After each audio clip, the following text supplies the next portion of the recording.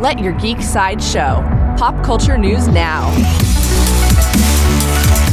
Hi, this is Andrew, and here are your pop culture headlines. For fans of Ghostbusters, Empire has a couple new images of Muncher and the gang in Ghostbusters Afterlife. The photo shows Muncher the ghost holding on tight to a fire hydrant. Ghostbusters Afterlife premieres on November 19th. New from Star Wars. In an interview with Deadline, Diego Luna shared an update about the Cassian Andor series.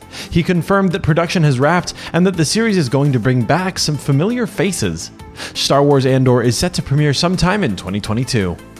For fans of G.I. Joe, Wizards of the Coast is set to make a new G.I. Joe video game. The game is described as an action-adventure video game set in the G.I. Joe universe. There are no details about the story of the game at this time. New from Netflix. Netflix released a new teaser for Stranger Things Season 4. The teaser introduces the Creel House, a beautiful mansion with a haunted past and a ticking clock counting down the horrors till the Upside Down unleashes. Stranger Things Season 4 premieres sometime on Netflix in 2022.